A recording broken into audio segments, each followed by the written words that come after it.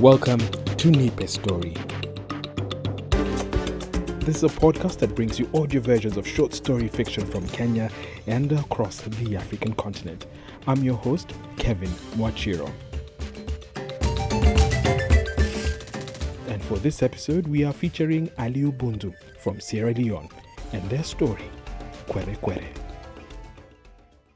Goodbye, Mama. See you soon. Ayanda said in a voice devoid of warmth once the engine of the minibus she had boarded about 10 minutes ago coughed to life. She and the other 7 people in it were bound for Joburg, where she lived in Sophia Town. Hambakale, my dear child, please say hi to Tendai and my grandchild for me. Ayanda's mother, Nofoto, a 60-year-old light-skinned woman with full lips and thick eyelashes, retorted in Isii Zulu.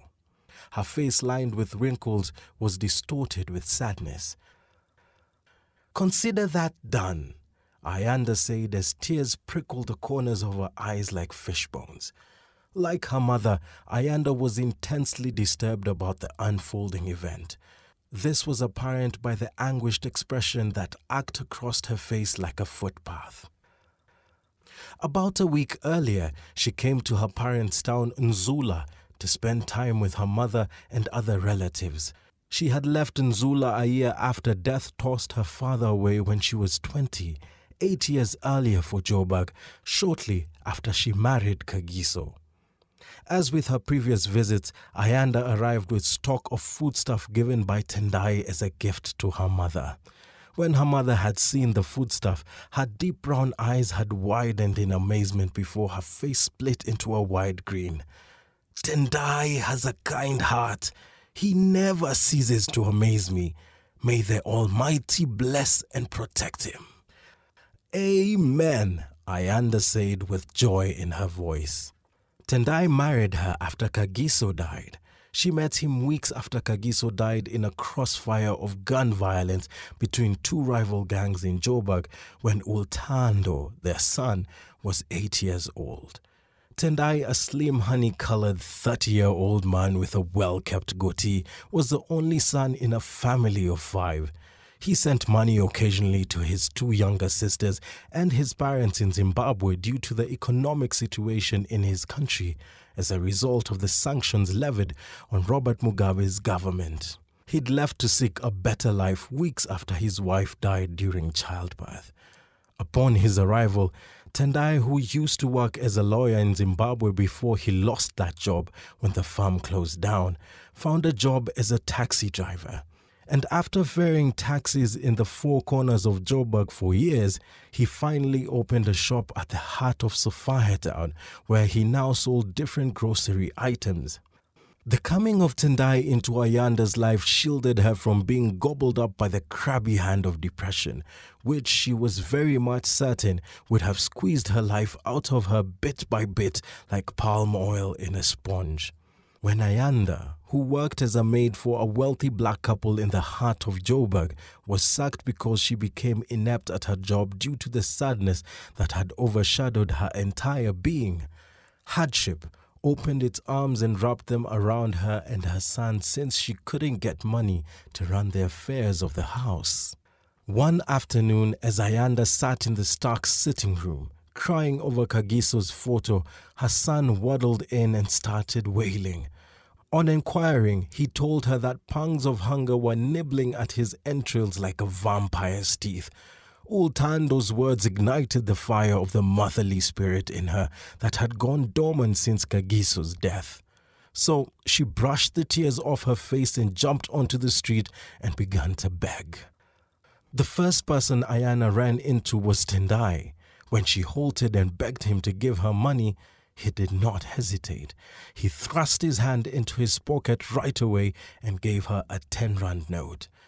And after he inquired from her about what drove her to the street to beg, he gave her his shop address and told her to visit him whenever she was in dire need of help in the future. Ayanda had looked at him right in his brown eyes to ascertain that his gesture was coated with ulterior motives and was surprised when they gleamed with sincerity and kindness, not deception. She thanked him and briskly walked away. About 6 months after, Tendai, who fell in love with her along the line, proposed and married her. One thing that astonished Ayanda about Tendai was that he failed to have sex with her out of wedlock because, he said, Allah, the supreme being he worshipped, hated zina. In fact, he even added that he ordered both Muslim men and women in the glorious Quran not to get close to it.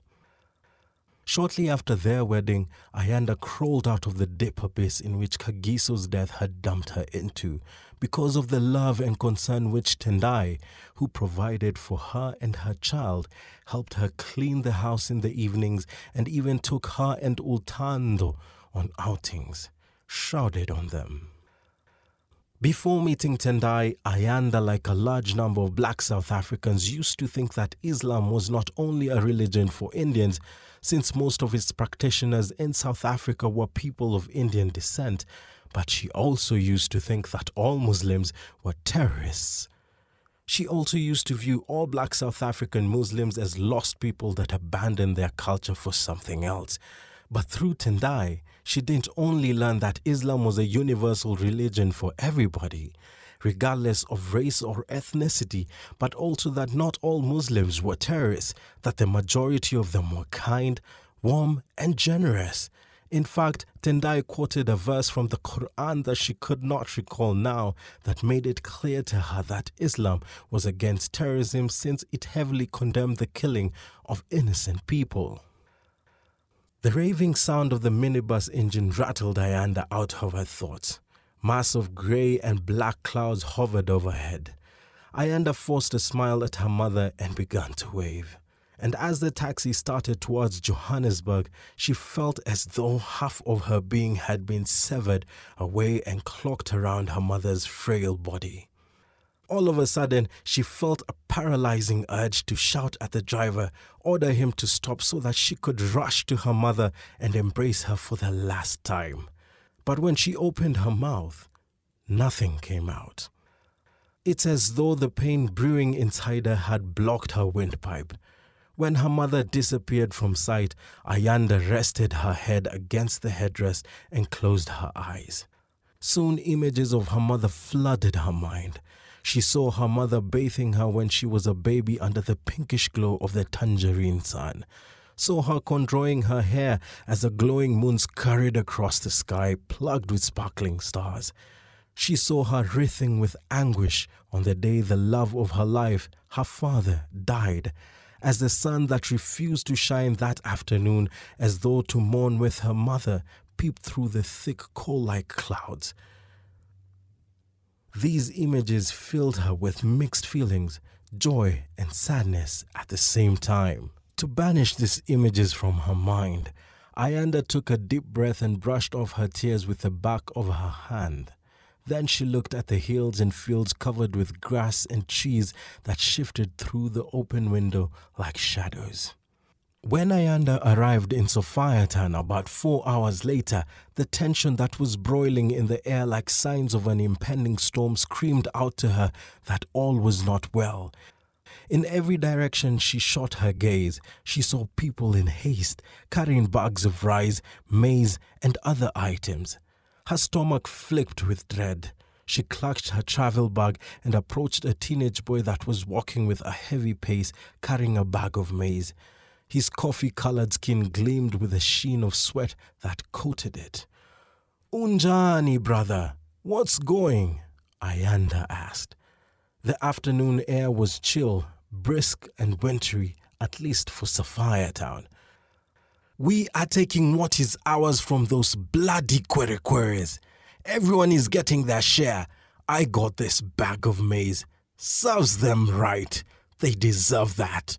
How dare they leave their dirty African countries and come here to steal our jobs, flood our schools, our healthcare system, as well as steal our women, eh? They even run businesses in our land without paying taxes.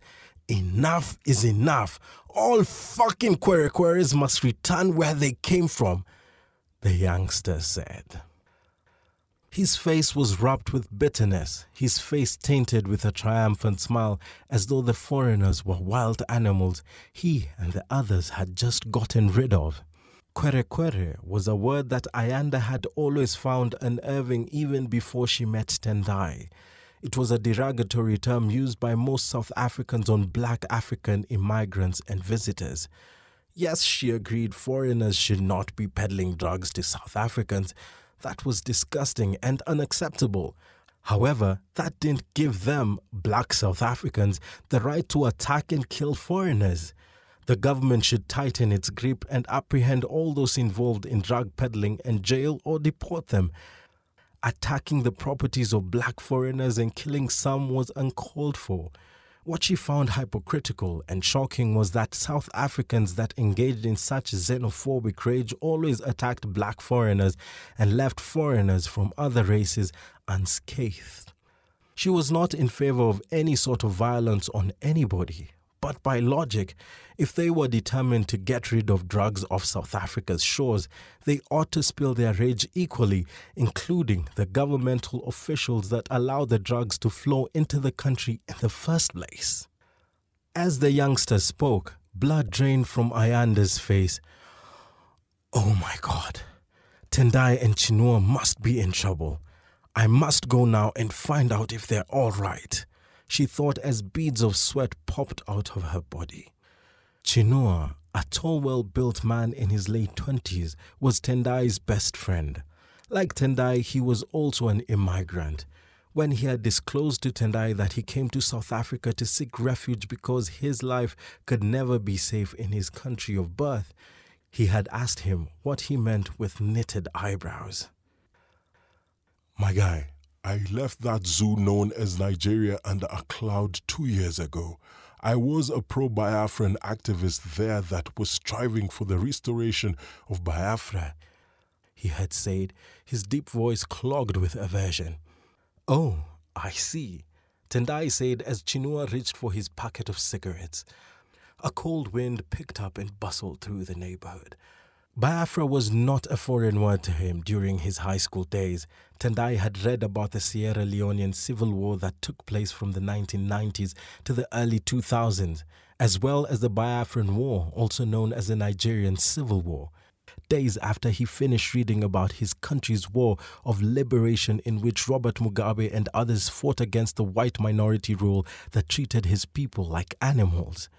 Firstly, he learned that the Biafran War that started on July 6, 1967 and ended on January 15, 1970 was a conflict that was fought between the then government of Nigeria and the secessionist state of Biafra months after the first coup that was spearheaded by Major Patrick Chukwuma, Kandu Nzego, and Emmanuel Efejuna, and that the Nigerian military officer Odumegu Ojukwu was the one that declared the First Republic of Biafra.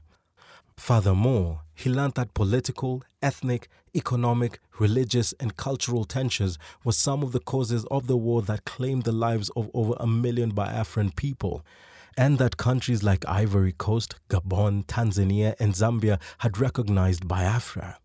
Also, he had learned that during the war, the United Kingdom and the Soviet Union supported the Nigerian government, while Israel and France and other nations supported Biafra. When he'd finished reading about it, he had thought that the notion of Biafra totally died after the war ended. So he was now slightly amazed that some Igbos were still fighting to break away from Nigeria. Piqued with curiosity, he pretended as though he had no knowledge about Biafra and asked Chinua why they would like to restore Biafra. Chinua blew a puff of smoke in the air. For the same old reason our fathers and grandparents fought. We Igbos are being marginalized in Nigeria. There is no development in Igbo land. The Nigerian government don't have our interest at heart. Those corrupt officers only care about the interest of the Yorubas and Hausas. All development projects are channeled in the parts of the country occupied by those ethnic groups. The amalgamation of Biafra and the rest of Nigeria by Lugard isn't working. That zoo is a killer of talents of the people of Biafra. Biafra would have been more developed than now if she wasn't tied to that accursed zoo. Our Biafra is the only hope for Africa. If Nigeria gives us Biafra, we will end neo-colonialism and also make Africa reclaim her place as the pioneer of world civilization. Africa is still in such a state because that zoo that still gnaws at our talents fails to let us go. Do you know that it has almost been 50 years since Nigeria attained independence, yet we haven't got an Igbo president yet? Just imagine, Nigerians are treating us as slaves. That's why we want to secede. But those wicked Nigerian politicians are making things hard for us just like our forebearers. Could you believe that I can't go to Nigeria again because I would be charged with treason like Ndambi Kanu, our current leader, and others if the police catch me? Why?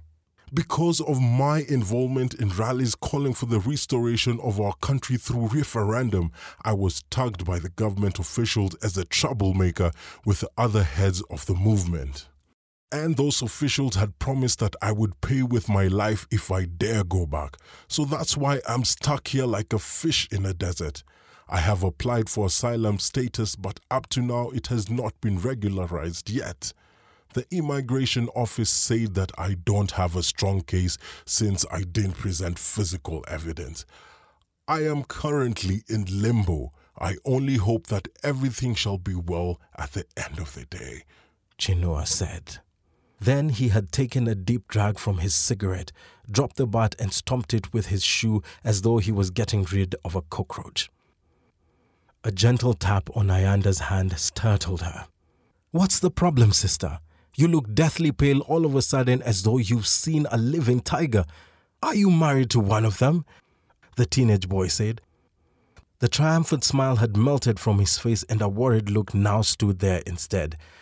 Ayanda broke into a run towards the direction of Tendai's shop as though she was afraid the youngster would punch her. "Ho! You are one of the cheap South African women that leave us from those fucking Kwerekweres. I only wish he has been killed." He shot at Ayanda's back and she turned briefly, scared that he was following her. She caught the unmistakable inflection of disgust in his words. The corners of the boy's mouth were tugged by a sardonic grin. His cold words pelted Ayanda like rocks. She had wanted to stop and hurl similar words at him, but the overpowering need to see Tendai and Chinua had gripped her being. So she just kept on going, muttering Tendai and Chinua's names over and over like a mantra. It was as if by doing that, both of them would be free from any danger they might be in. The hatred that had been festering like a cancerous growth in the entrails of some South Africans for the African immigrants was huge and uncontainable like water from a newly broken dam. It had spiraled through them and chewed up all traces of humanity in them like a bout of acid.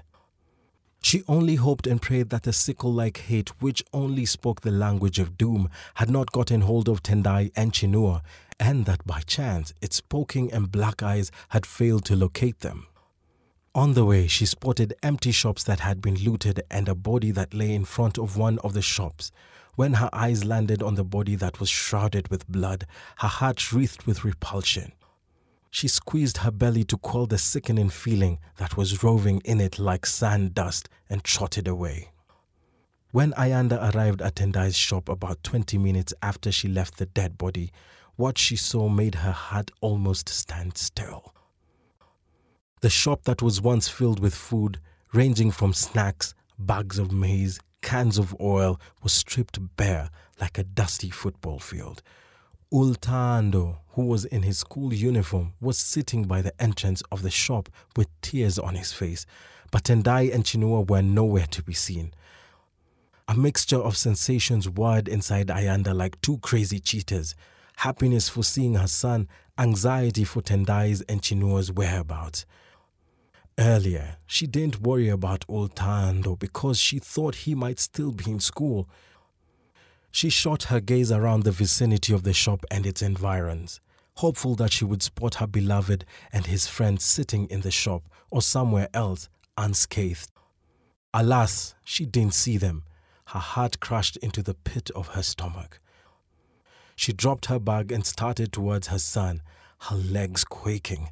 Arriving where he sat, Still like a pile of dirty clothes, she gathered him in her hands and her trembling lips connected with her forehead in spite of herself before she asked him about Tendai's whereabouts.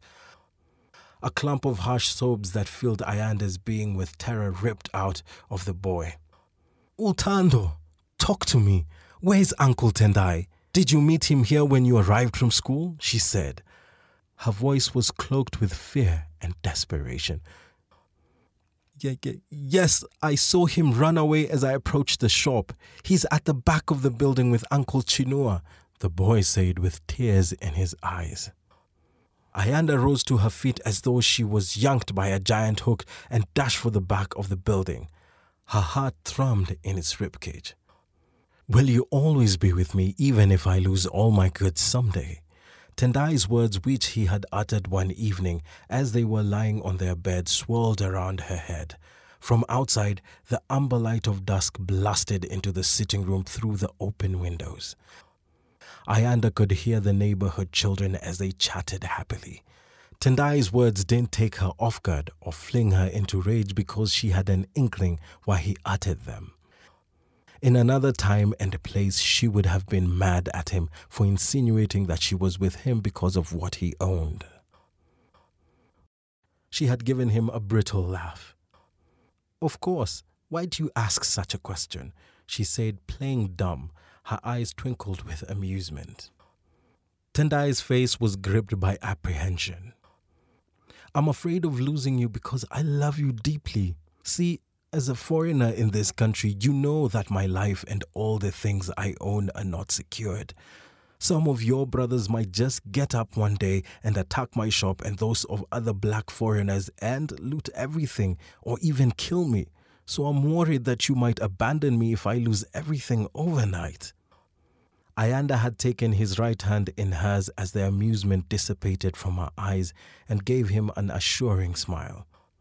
If they were in another African country, she might have scolded him for what he had just said, but not in South Africa, where a black African foreigner was not only welcome with open arms but considered a burden to the country. "Don't worry yourself for nothing. I promise I will never abandon you for any reason under the sun. I won't abandon you not as a means to pay you back for being a tower of strength in my life, but because I love you with all my life. In fact, I will even go with you to Zimbabwe if needs be, okay?" she had said. And her words had spotted sunniness in his agitated being like torrential raindrops. Tendai had taken a deep breath as a beautiful smile unfurled across his face. "Thank you," he had muttered.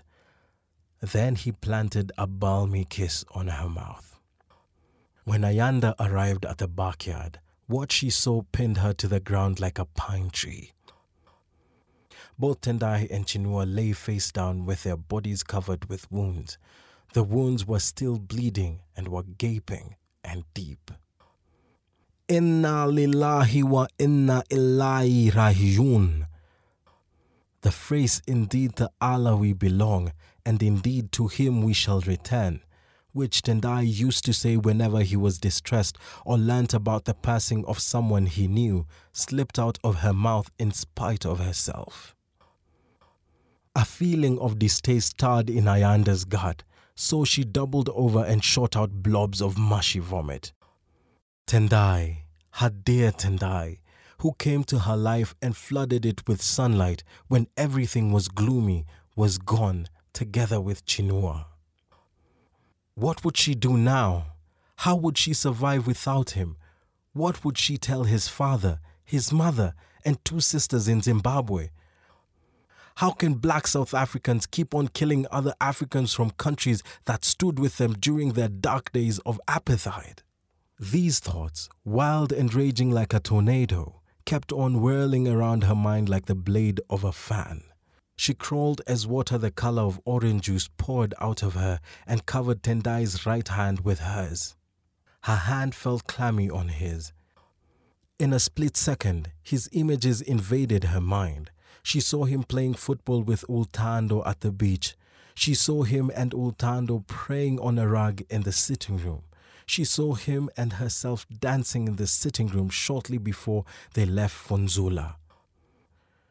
"You are so beautiful, Ayanda.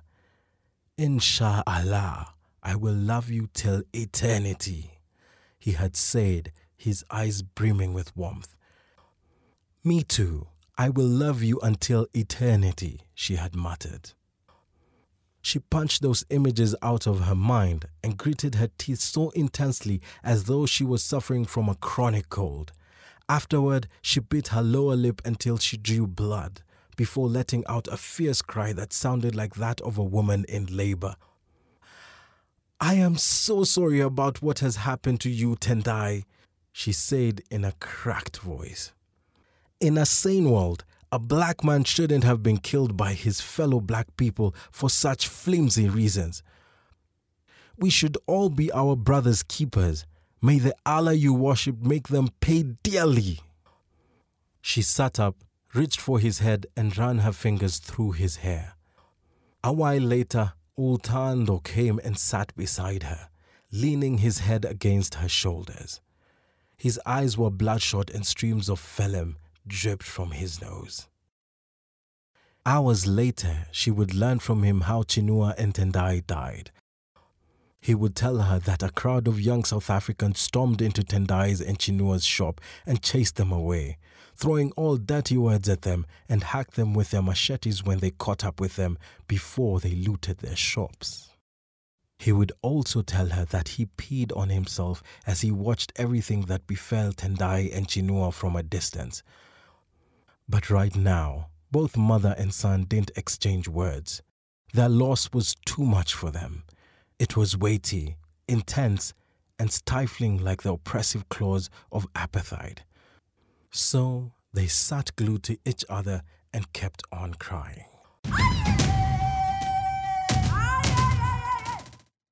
Kwere Kwere was read to you by Patrick Gatwa and written by Aliu Bundu. Kwere Kwere is featured in the online magazine Lolwe. Aliu is a writer from Sierra Leone, and his stories have been published widely in his country and abroad. Two of his short stories, The Wretched Being and The Riot, were published in the anthology The African World in Dialogue, an Appeal to Action. He was the runner-up in 2014 for the Africa Book Club Short Reads Competition, and he was also nominated in 2016 for the Writivism Short Story Competition for his story Miremba. Nipe's story is available to download wherever you get your podcast from. Please write a review, rate us, and share this podcast with your networks. You can follow us here on SoundCloud. On Facebook, we are Nipe Story, and on Twitter, our handle is still Nipe_story. Nipe Story is a Finger Piano production.